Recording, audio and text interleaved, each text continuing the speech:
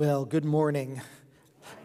I just love baptisms, whether it's a child of a covenant partner or whether it's a new believer. Love celebrating that and reaffirming our own baptismal commitments with one another.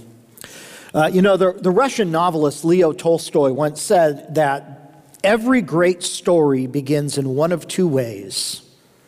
Either somebody went on a journey or a stranger came to town. And when you think about it, most of the great stories start that way. And this morning I want to talk about going on a journey. Because that is this epic theme throughout great literature, throughout the world. I mean, going all the way back to the Epic of Gilgamesh in ancient Sumeria, to Homer's Odyssey, from Dante's Divine Comedy to Tolkien's Lord of the Rings trilogy, from Disney Plus's The Mandalorian to Avengers Endgame.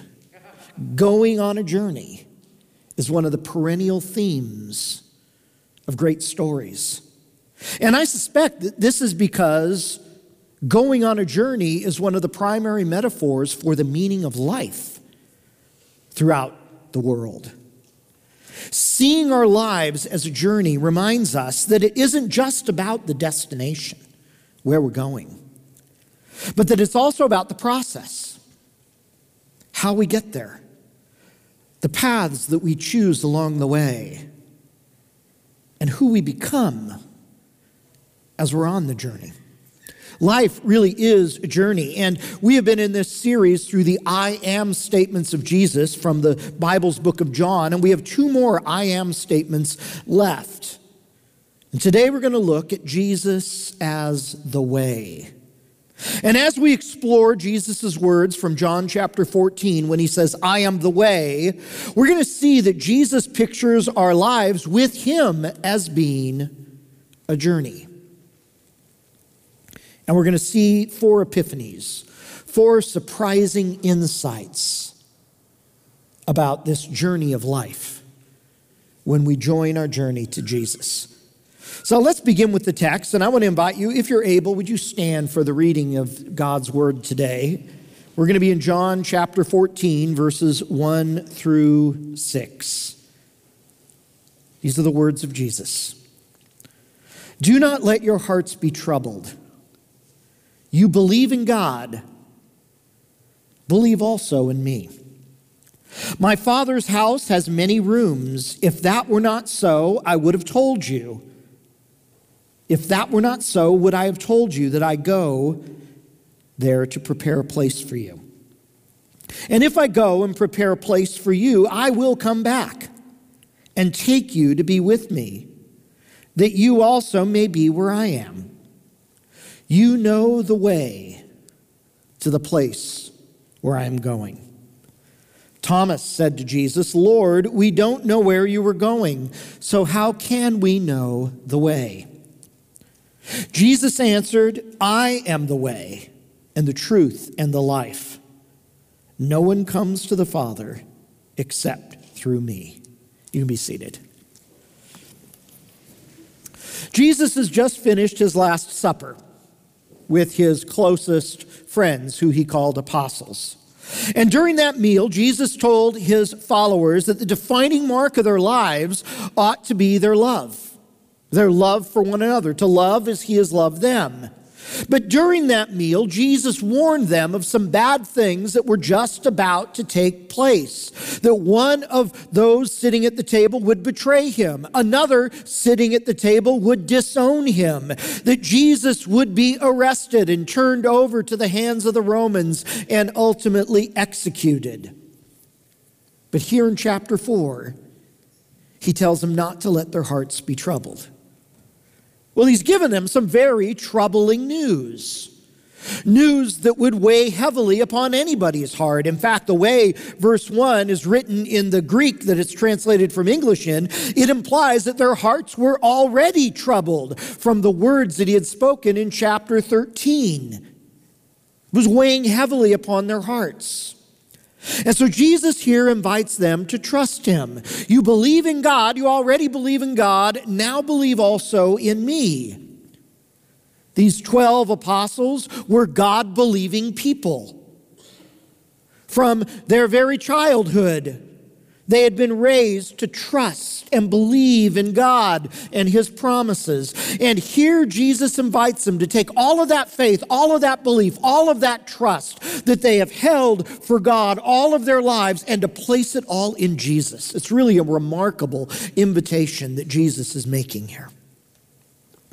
Jesus says that He is about to leave, that He is about to embark on a journey that He must travel alone.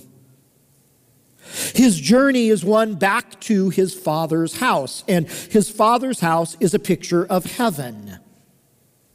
Now, back in 1611, when the King James Bible was translated, those who translated this passage translated verse 2, "In my Father's house are many mansions." And that translation has led some people to imagine heaven as this like upscale gated neighborhood where everybody gets their own specially custom home, kind of like the houses you might see on the Real Housewives franchise or on the old Lifestyles of the Rich and Famous documentary. But back in 1611, the word mansion simply meant room, which is why most modern English translations translate it like the NIV does here, many rooms. So I'm sorry to disappoint you if you were hoping to keep up with the Kardashians when you get to heaven. But Jesus is picturing heaven as one big house with many, many rooms. Plenty of rooms for anybody who wants to be there. And Jesus is about to embark on a journey to that house to prepare a place for you, for me. He's going ahead of us like an advanced scout, like a reconnaissance soldier, like a pioneer. And for Jesus, this journey back to His Father's house will be a journey of suffering. It will be a journey that includes betrayal, arrest, crucifixion, and death. In fact, John's gospel calls this journey that Jesus takes to the cross His glory. In the Gospel of John, the clearest manifestation of the greatness and majesty of Jesus is seen in His suffering on the cross. You know, when Cindy and I bought the house that we're in right now, we didn't have any place to live for a week. We moved out of our San Dimas townhouse and we put all of our worldly possessions in a huge U-Haul truck, and we couldn't move into our new house for 7 days. And since it was summertime, and since at that time both of us worked at Azusa Pacific University, APU graciously let us stay in student housing. And so for a week, we lived in a place affectionately called the Mods, which are modular buildings, usually for sophomore housing. And we crammed all 7 of us into this double-wide mobile home for 7 days while we parked our U-Haul right next to the campus safety building so they could keep an eye on our worldly possessions. And we waited for our house to be ready. You see, the new house was still being prepared. Repairs were being done. Inspections were being completed. And probably most importantly, the loan was being funded so the seller could receive full and final payment. Jesus' journey of suffering was to prepare our place in His Father's house, our place in heaven, while we wait in a temporary dwelling. This life right here on this earth, for Him to pay the price and get everything ready for move-in day. And although Jesus is going on this journey alone, Jesus promises in this passage that He will come back and take us to be with Him so that we can always be with Him. And although some people think that Jesus in verse 3 was talking about coming back from the dead in His resurrection, it's more likely that Jesus was talking about His second coming at the end of the age. In fact, verse 3 of chapter 14 is the clearest verse about the future second coming of Jesus in John's gospel. And when Jesus does return, we will be with him. Now, with all this talk about leaving, in verse 5, Thomas finally blurts out probably what all of them were thinking. Lord, we have no idea what you're talking about. We don't know where you're going. How can we know the way if we don't know where you're going? They'd invested 3 years of their lives following Jesus, and now he announces that he's leaving and that he has to go on this part of his journey alone. And the word way dominates verses 4, 5, and 6. Jesus, you know the way. Thomas, we don't know the way. Jesus, I am the way. This conversation suggests that the word truth and the word life in verse 6 are actually extensions and secondary to the word way. The word way is the focus of this conversation. That since Jesus is the way, no one can come to the Father, and by extension, no one will have a room in his Father's house except through Jesus and this journey that he is going on. He is the only way back to his Father's house. But what does Jesus mean by being the way here? You know, the Greek word translated way is only used 4 times in John's gospel. 3 times right here in the passage I just read, and then once back in chapter 1 of John. So to understand what Jesus is saying, let's go back to chapter 1 of John. John 1:23 says that John the Baptist replied with the words of Isaiah the prophet, I am the voice of one calling in the wilderness, make straight the way for the Lord. Same word, the way. Only other time this word is used in John's gospel. It's a quotation from the Old Testament book of Isaiah, as John the Baptist quotes Isaiah chapter 40, verse 3, to describe his work of preparing the way for Jesus. But you know, the word way actually occurs a lot in the book of Isaiah, more than 20 different times. And Isaiah's use of this phrase, the way, actually helps us understand the background of what Jesus is saying. I mean, let's look at the full verse that John the Baptist quotes in John 1. Isaiah chapter 40, verse 3. A voice of one calling in the wilderness, prepare the way for the Lord, make straight in the desert a highway for our God. So the way in Isaiah 40 verse 3 is a path, a highway through the desert, a road through the dangerous wilderness. And don't let the word highway confuse you. This is not like a paved 210 freeway kind of thing. This is more like the Oregon Trail in the TV show 1883. It's a dangerous way. It's a well-known path people would travel along in order to try to stay safe in the barren, dangerous wilderness. Now, there are numerous other passages in Isaiah we could look to if we had time, but let me just give you one more. Isaiah 35:8. And a highway will be there. It will be called the way of holiness. It will be for those who walk on that way.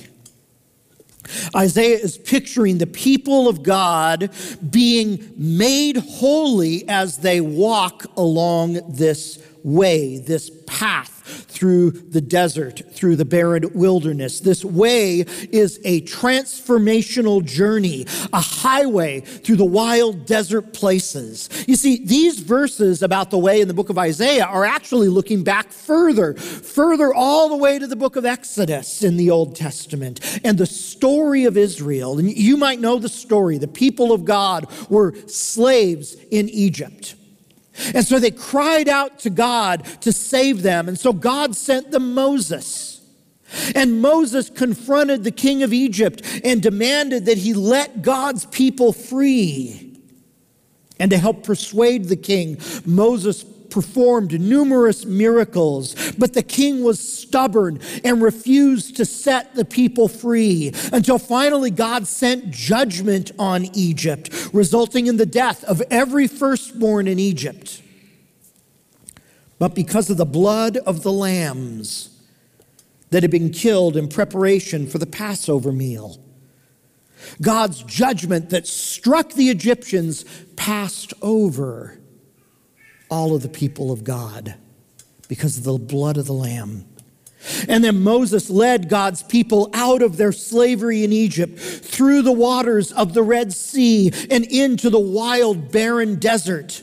And there, in the wild, barren wilderness, God entered into a covenant relationship with his people. And the people of God journeyed through that barren desert for 40 years until God finally brought them to the promised land, their home. See, the Exodus is Israel's origin story. But it's also our story as well as Christians. It's a story of what Jesus has done for us. Because we too were enslaved, not by Egypt or by any other political entity, enslaved because of our own sins and the consequences that sin has wreaked in our lives. And so God sent Jesus to be our deliverer, our Savior, the one to set us free. And through his own suffering, he delivers us from our slavery to sin. Jesus became the Lamb that was slain to cover our sins. That just as God's judgment passed over the people of God because of the blood of the Lamb in the Exodus story, God's judgment passes over you and I because of Jesus, the Lamb of God. And just as Moses led the people of God through the Red Sea in the waters of baptism, the New Testament makes this connection. We become joined to the people of God. And God enters into a covenant with us. Covenant we remember every time we celebrate communion together. And now we too are on a journey through the barren desert, through the dangerous wilderness, towards our true home. But you won't find our final true home on a map like Israel had. It's not defined by borders or by nations. It's what Jesus here calls his Father's house.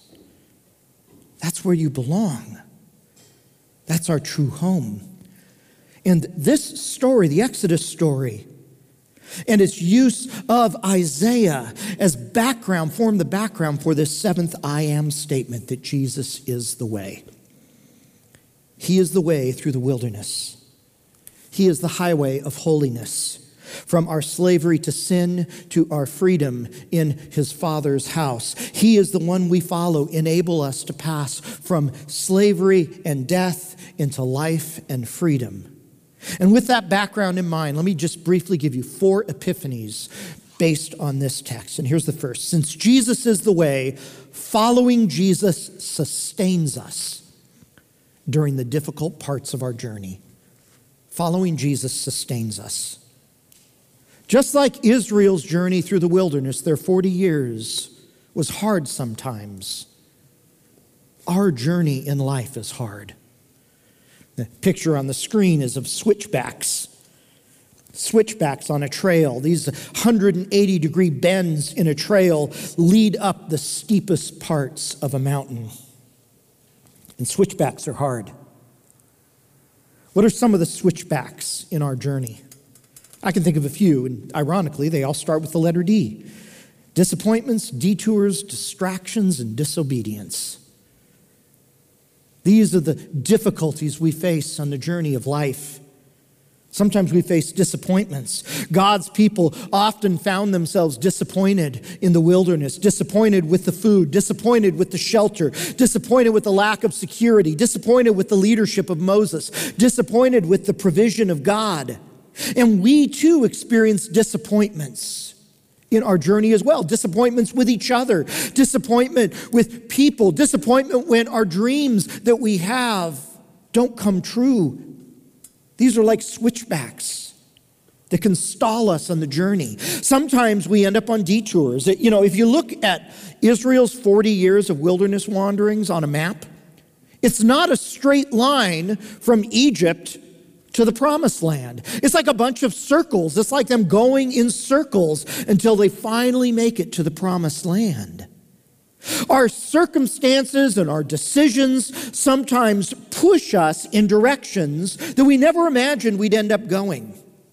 15 years ago, after I left pastoral ministry and swore that I'd never pastor again, I was trying to figure out what I was going to do with my life. And I felt like I was on a detour taking me in an opposite direction. And at one point, I went through the process to become a California correctional officer to work in California state prisons. And I passed the written exam, I passed the physical exam, and they had just started doing the background check.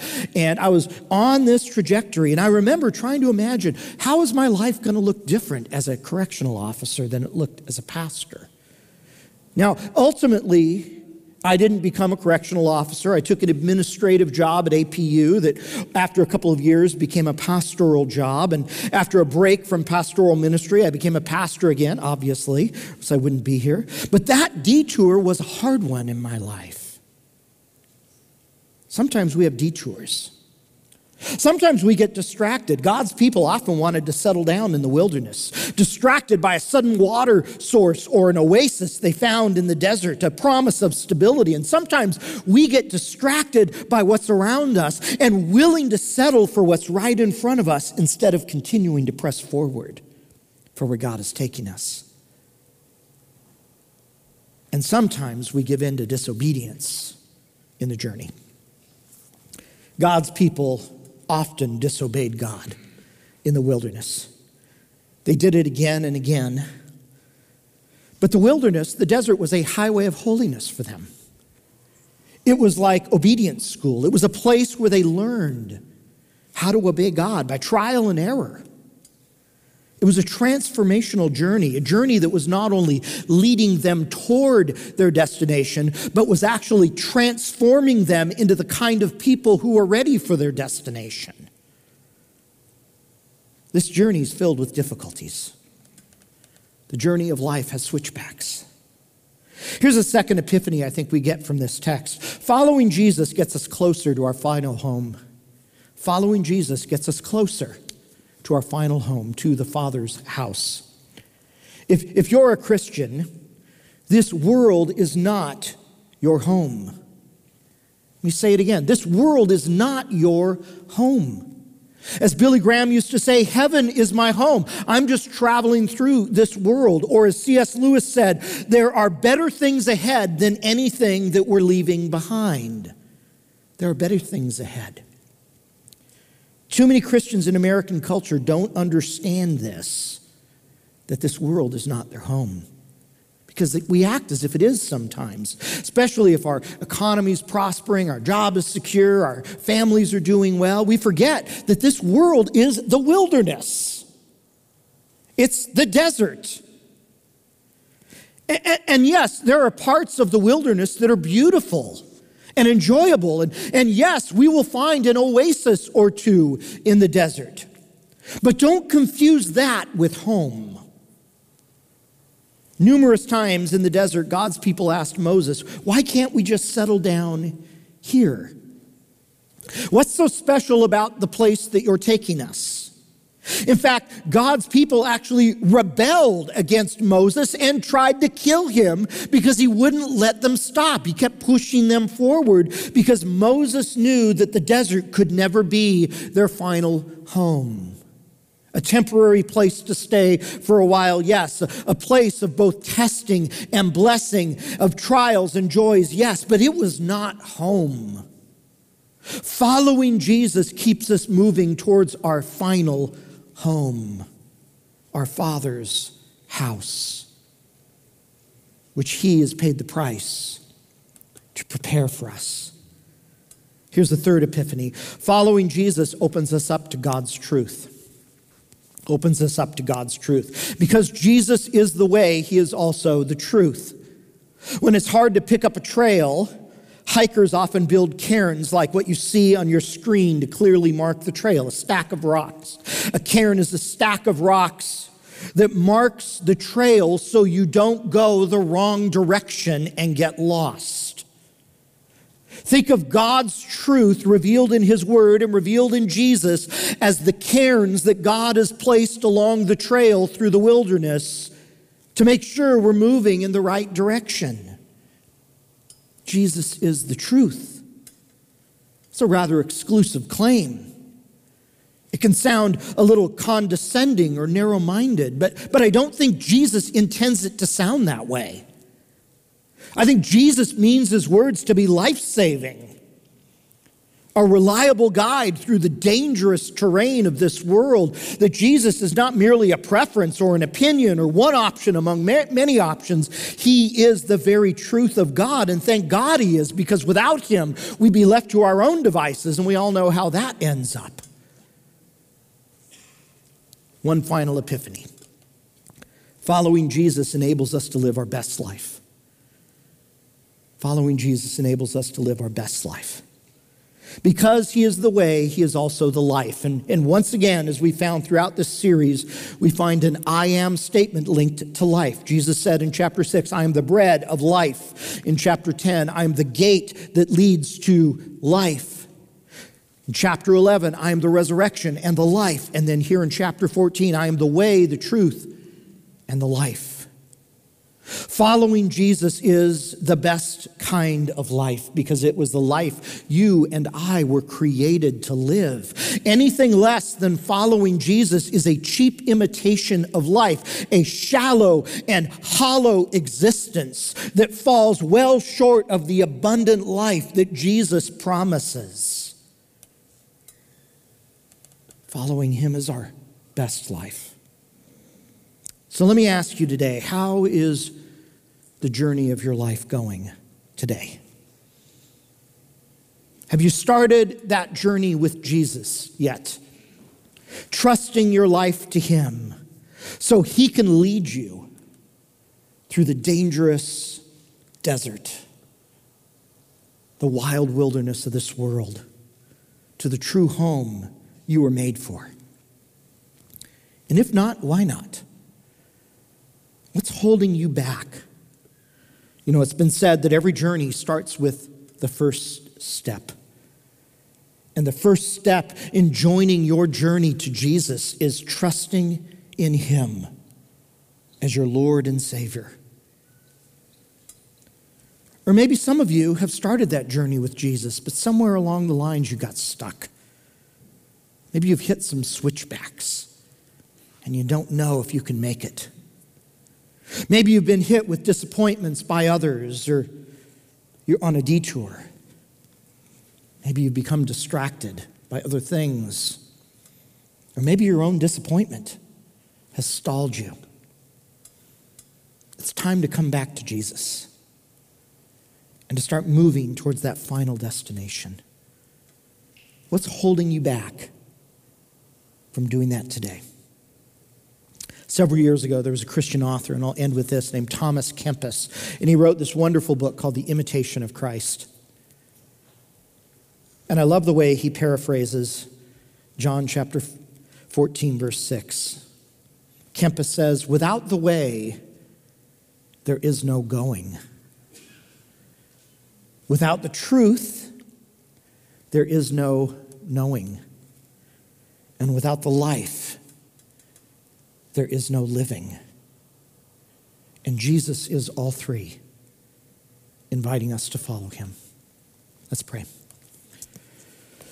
As we close our eyes and bow our heads, if you're here today and you have not joined your journey to Jesus yet,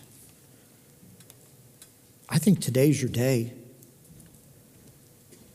And I invite you, in the quietness of your own heart,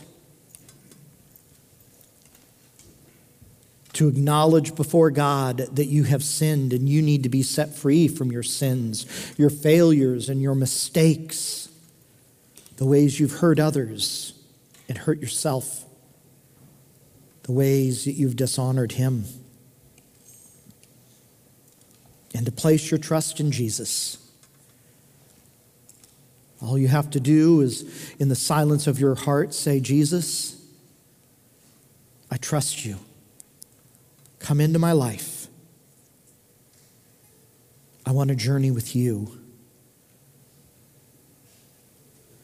And Father, may we as a church be a community of people who have not only done that, but who persist in this journey. That when switchbacks come and our hearts are heavy, we trust in you. When we get distracted or we disobey you, we're quick to repent and turn back and find forgiveness and get back on track. May you take us as a congregation closer and closer to our final home, that we might be a people of the way of holiness, the way of transformation. God, we pray these things in Christ's name. Amen.